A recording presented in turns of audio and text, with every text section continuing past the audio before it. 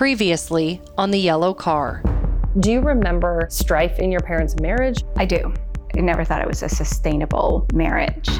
What if your dad did do it and you've spent 31 years for nothing? So we have to let the evidence say what happened. And the evidence doesn't show that it was my dad.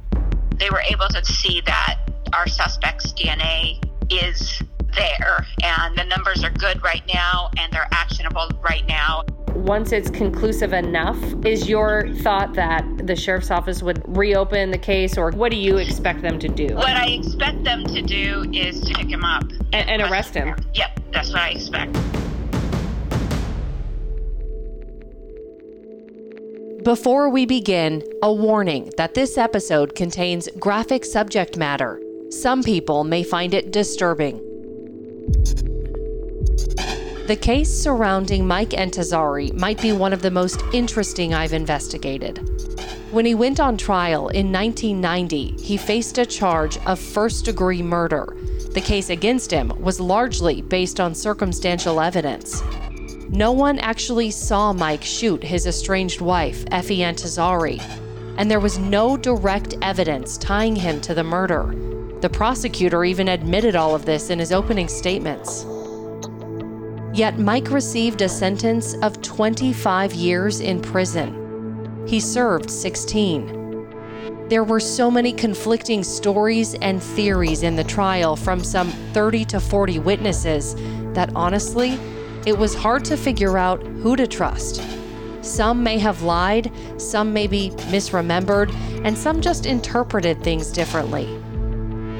But all these differing opinions and statements really made me go back and forth a lot about Mike's guilt or his innocence. You know, I've read through the testimony of the woman who saw the yellow car. But outside of that, the rest is garbage. Because it's a lot of he said, she said, he did it because of this, he didn't do it because of this. It was not a fact-based trial. So, who do you believe? I'm your host, Ashley Korsland. Welcome to The Yellow Car, a KGW original podcast. This is the beginning of the end. I have a quick update on Pune's progress with her DNA testing. It's now June of 2020. Since I last checked in with her a month ago, she was able to get local authorities to release evidence samples from the crime scene. They sent out a vial of Effie Entezari's blood to the lab Pune is using. Okay, it's Thursday, June 18th, and I think Pune She texted me she wanted to talk, so I'm calling to check in. So I'm kind of anxious, I'm a little nervous, so let's try. Hi, Ashley. Hey Pune, how's it going? Good. Well, Can I record? I just want to let you know I'm recording. okay. If that's okay with you. Yeah, that's fine. So, so was today the day you were going to get the update, or what's going on? Yeah, so we requested, I think last time we talked, we had requested that they send a sample of my mom's blood to the lab for DNA sequencing. Pune had requested the blood sample from the Clark County Sheriff's Office. That's the agency that investigated her mom's murder. The blood has been in the evidence freezer for decades. The problem is that the blood had been pulled out of the freezer and left out of the freezer and left in the bin. We don't know how that happened. I haven't gotten an explanation of it yet, but nonetheless, then the concern was that it could have degraded to a point where it had no DNA value. Oh, no. Yeah, so Detective... It's taken her weeks to get this sample sent to the lab for testing, and there has been a lot of back and forth with officials to make it happen. And I put a rush on it at the lab because, we need to get going. And so they received the blood sample on Tuesday, and yesterday afternoon they said the DNA's no good. So there you have it. All these weeks of working with investigators and waiting, Pune gets news she was not prepared for and definitely didn't want. She says that at some point, and for some reason, her mom's blood sample was taken out of the storage refrigerator at the Clark County Sheriff's Office. Because of that, Pune says the sample became degraded. I reached out to the sheriff's office to find out what happened. A spokesperson told me the blood was stored at industry standards in their evidence refrigerator for years. He said he didn't know how, why, or when the blood sample became degraded, or if it even occurred in their facility. Perhaps it happened when the sample was sent to the lab for testing.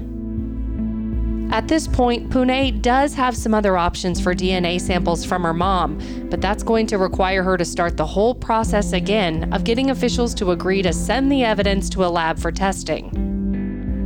So for now, I just have to wait to hear back from her on that.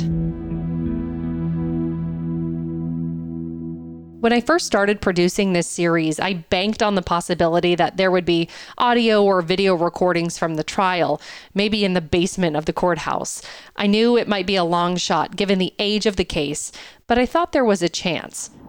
All right, we're going to call the Criminal Felony Division, which is the phone number that the prosecuting attorney's office gave me.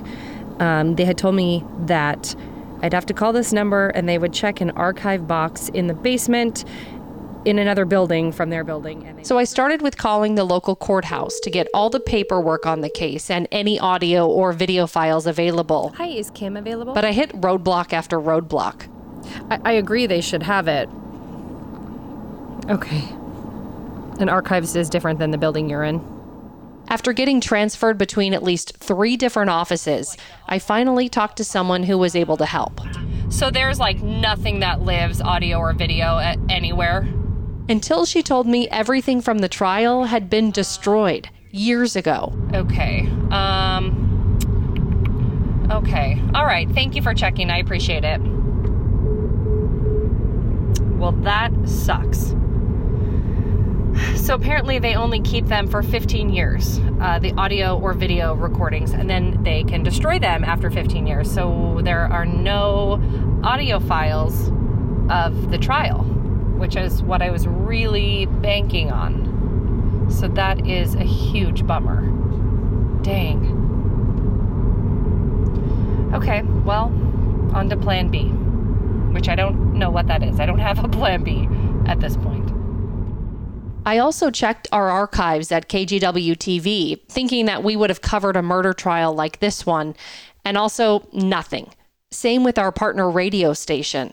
I'm not sure why the case didn't get much media attention back in 1989, but it didn't leave me with a lot to work with here. Thank you.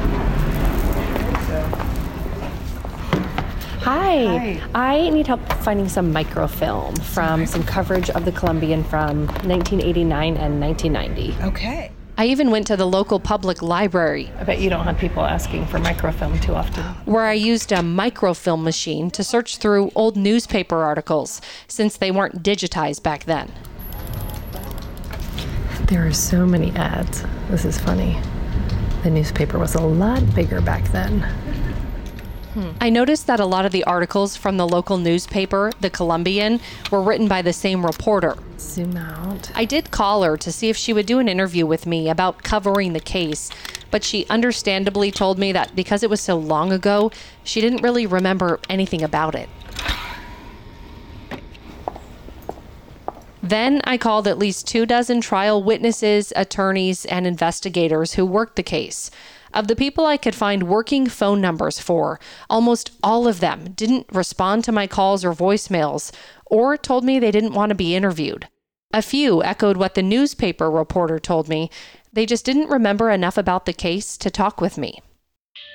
I did eventually track down about 1,000 pages of search warrants and detective interviews, and luckily, Pune had one video recording of a witness deposition for trial.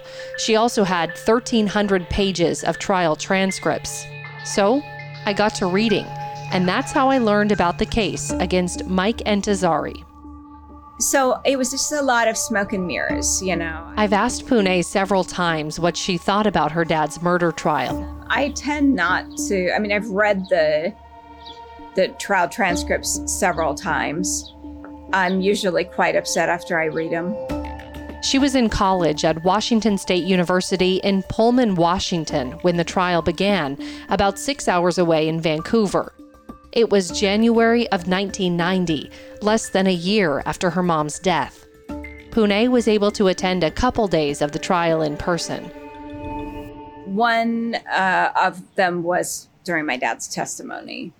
And I thought, I know my dad, and I know, we're kind of a lot alike. I'm really reserved. Like, I try not to show too much emotion, and especially in public. And my dad's a lot like that as well. But I know when I watched him in court, I'm like, Dad, you're going to have to. I knew he was really struggling talking, and I could kind of tell his voice was quivering, and he was pretty upset about my mom's death. But he was being very reserved in the way that he talked. And in the end, she says she wasn't surprised by the guilty verdict.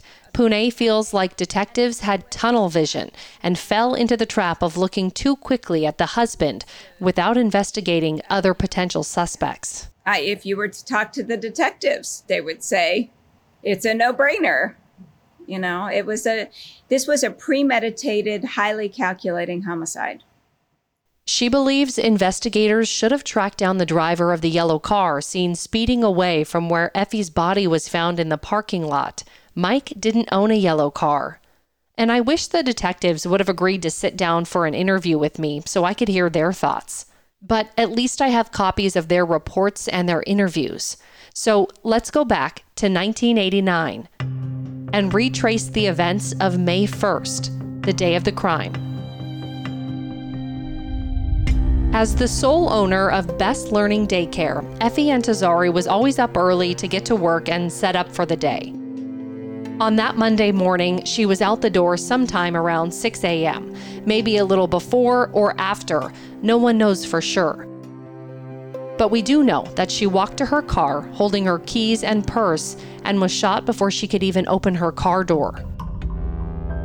Detectives say she was not sexually assaulted, and it didn't appear that robbery was a motive because she was found with $250 cash and credit cards inside her purse. She also still had a gold chain around her neck. A woman who lived in Effie's complex, a nurse named Brenda Chapman, found Effie's body and called 911 at 6:20 a.m. To pin down the time of the murder, detectives interviewed several people at the complex who reported hearing what could have been the gunshot. One couple said they heard it around 5:50 a.m., and Diana, the woman who saw the yellow car, she said she heard the noise around 6 a.m., so it's anyone's guess as to the exact minute of the shooting.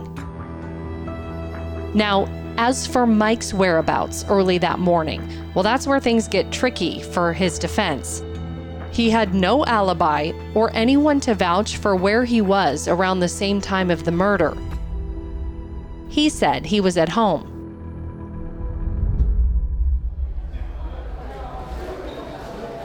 I'm going to have my colleagues read from the trial transcript where Mike's attorney questions him about his whereabouts the morning of the murder. After you went to bed Sunday night, did you experience any problems while you were sleeping? Yes, on April 30th, I went to bed at night, and around 1 o'clock, I hadn't fallen asleep yet. I experienced chest pain.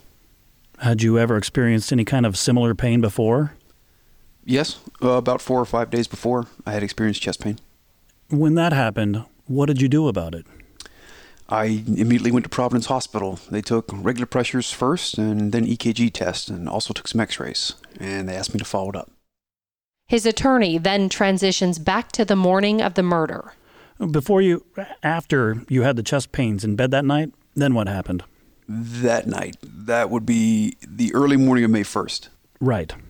As I indicated, I had chest pain around 1 a.m., and then I just fell asleep. I fainted almost. What time did you wake up on Monday morning, May 1st?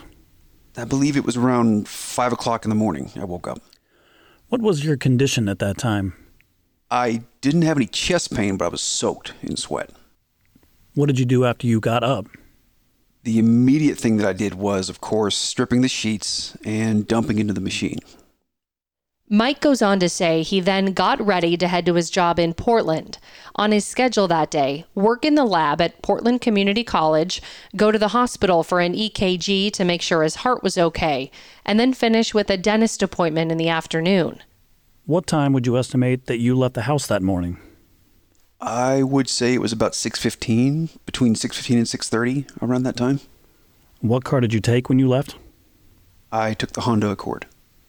What time did you get to PCC, would you estimate? Well, usual driving time from my home to PCC is approximately 30 minutes, maybe 35 or 28. So what time I got to PCC, I didn't look at the watch, but it would have been about a half hour after I left the house approximately. When he got to the school, Mike said he dropped off his gear in the lab and then got a cup of coffee and a pastry. An employee at the coffee stand testified in trial that Mike bought the coffee around 7:30 or 7:40 that morning, so she's the first person to actually see Mike the day of the murder. If we look at the facts here, Effie was shot around 6 a.m., give or take a few minutes, so it's entirely possible that Mike could have gotten up, driven the 2.3 miles to Effie's apartment, which is about a 5-minute drive, shot her, and then made it to Portland to have coffee by 7:30. However, the defense interviewed one of Mike's neighbors, who told the court that he saw Mike's red Honda outside the house at 5:53 a.m. That's potentially right in the time frame when Effie was shot. If true, that would have made it really hard for Mike to have committed the crime. But this is where it gets into that he said, she said. The prosecution interviewed a different witness who testified that she, on the other hand, did not recall seeing Mike's car on the street that morning. Here's where Mike's attorney cross-examines her, trying to poke holes in her story. And as far as Mike's cars go, you don't really know what kind of cars Mike has, do you? They're little cars. Do you remember... Often there would be a white or a red one sitting there. Okay. Do you remember telling my investigator that you had a hard time remembering what your car looked like? I've said that in a joke, yes. Now, as far as the morning of May 1st goes, isn't it possible there could have been a car parked down here towards the Intezari residence and you didn't notice it when you drove in that morning? There could have been. Okay, thank you, ma'am. I have no further questions. She couldn't be absolutely positive Mike wasn't home that morning, so who really knows? And there you have it. No clear alibi for Mike. No one to verify where he was from the time he woke up to his arrival at the coffee stand at 7:30. The only person who could have vouched for Mike that morning was his son, Puya, who lived with him. Puya Intezari was just 14 when his mom died and 15 when his dad went on trial. He was just a sophomore in high school. I, for one, can't imagine what that would be like, or how I would react under pressure during questioning from law enforcement or lawyers. So it's hard to fault him for telling several different versions of what he remembered from the day of the crime. But that's what happened. His versions of events ranged from telling detectives that Mike was not home when he got up for school around 6 that morning. Then he later said his dad was home.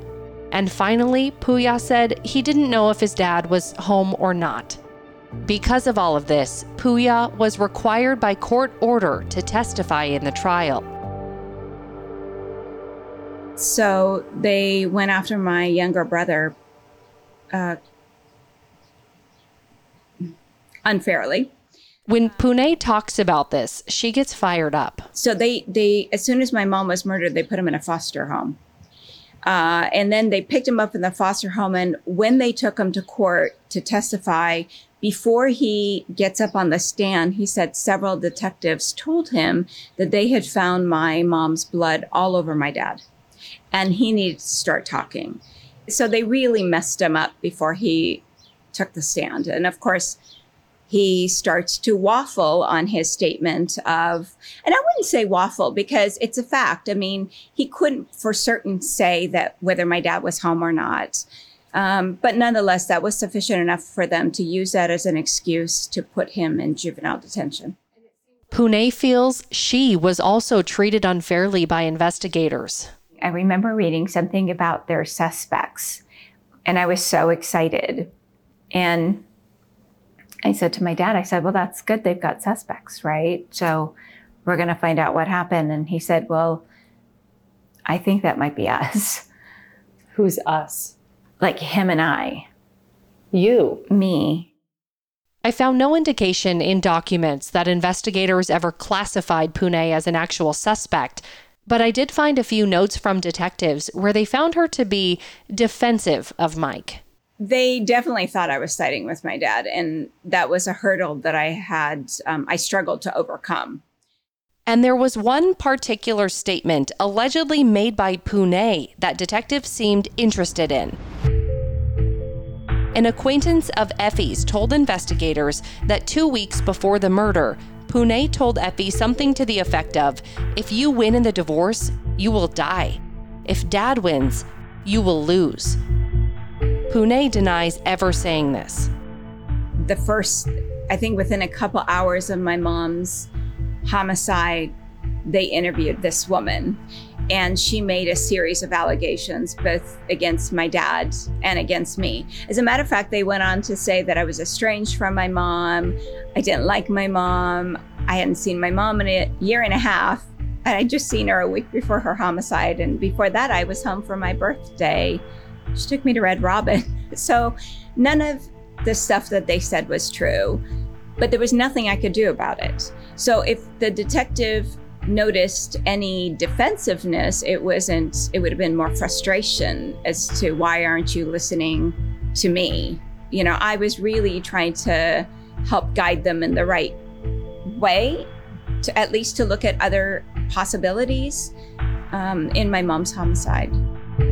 Pune felt that it was an outright campaign against her and her dad, and she started getting suspicious about the woman's involvement in Effie's murder.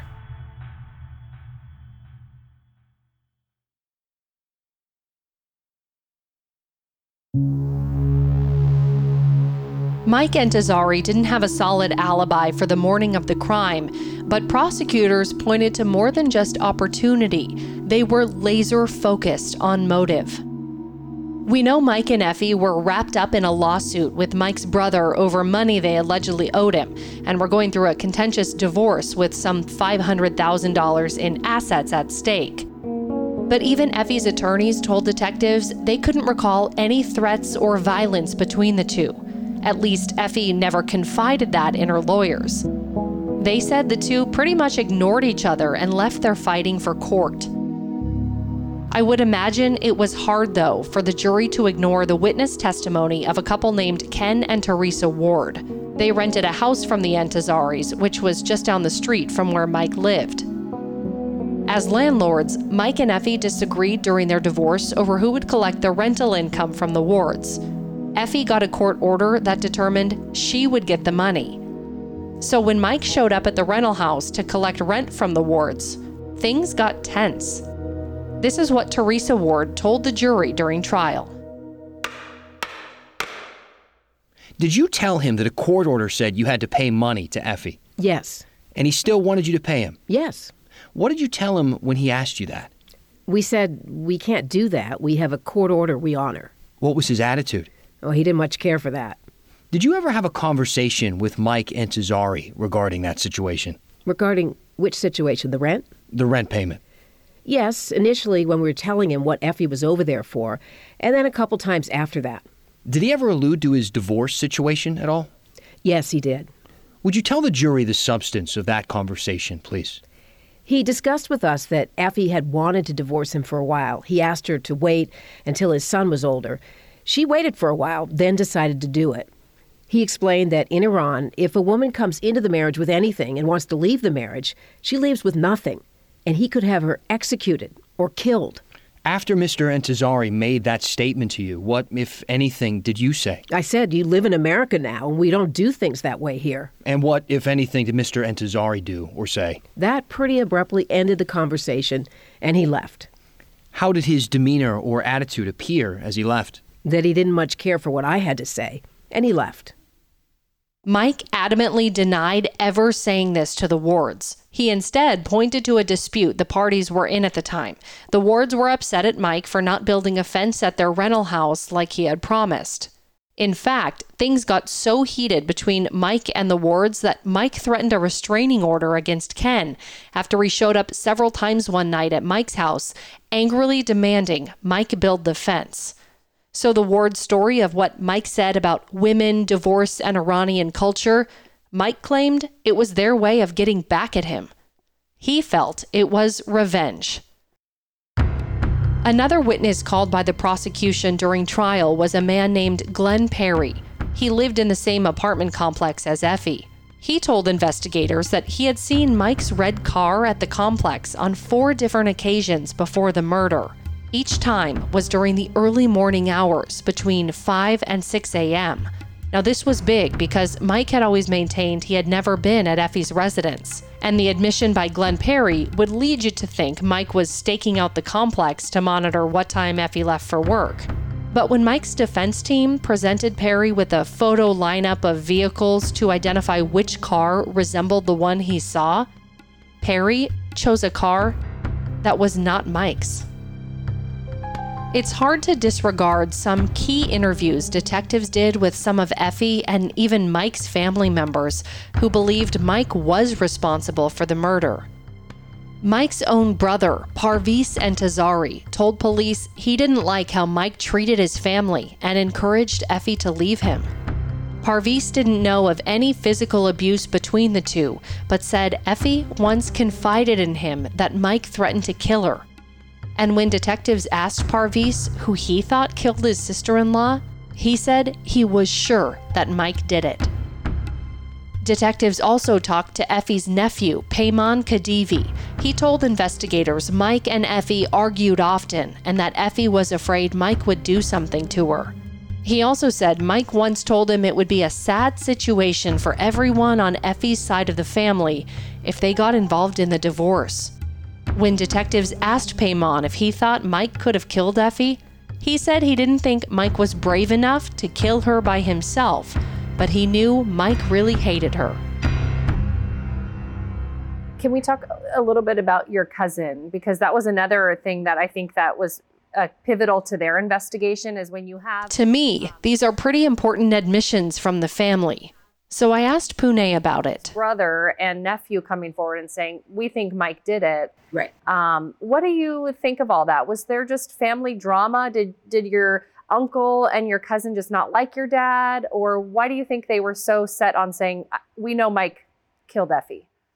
Well, aside from this particular woman telling the police a number of lies. She's referring to the woman I mentioned earlier, Effie's acquaintance, the woman Pune began suspecting in her mom's murder. She also went out on an outright campaign right away to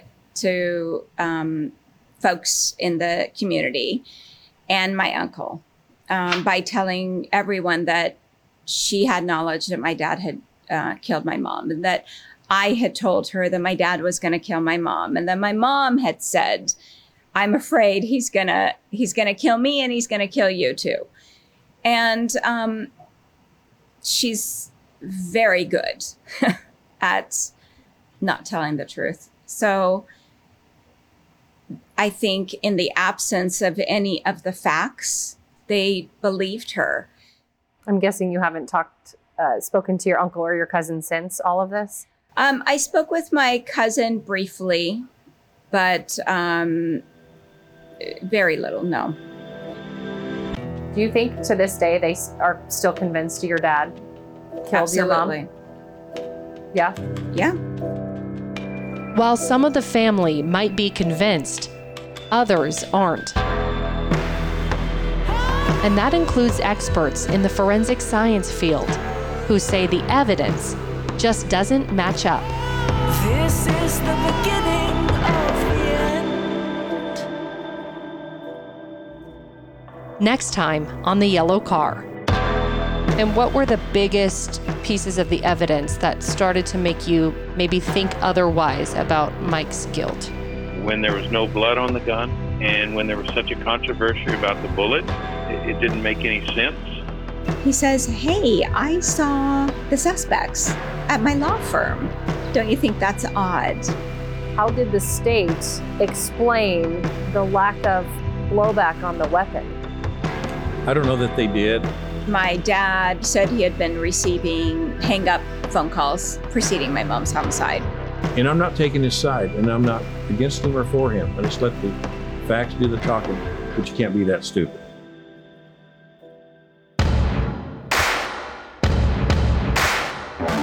The Yellow Car is a KGW and Vault Studios production. Please subscribe and leave us a rating or review. We have a lot more information about this case, including videos and pictures on kgw.com/theyellowcar, as well as on the KGW YouTube page. This show is produced, written, and hosted by me, Ashley Korslund. Our audio editor and co-producer is Zachary Carver. Our executive producer is John Tierney. Original artwork by Jeff Patterson and videography by Kurt Austin. Special thanks to Will Johnson and Reed Redmond at Vault Studios, Will Herman, our Tegna legal counsel, Andy Thomas and Mila Mamitsa at KGW, and the KGW management and staff.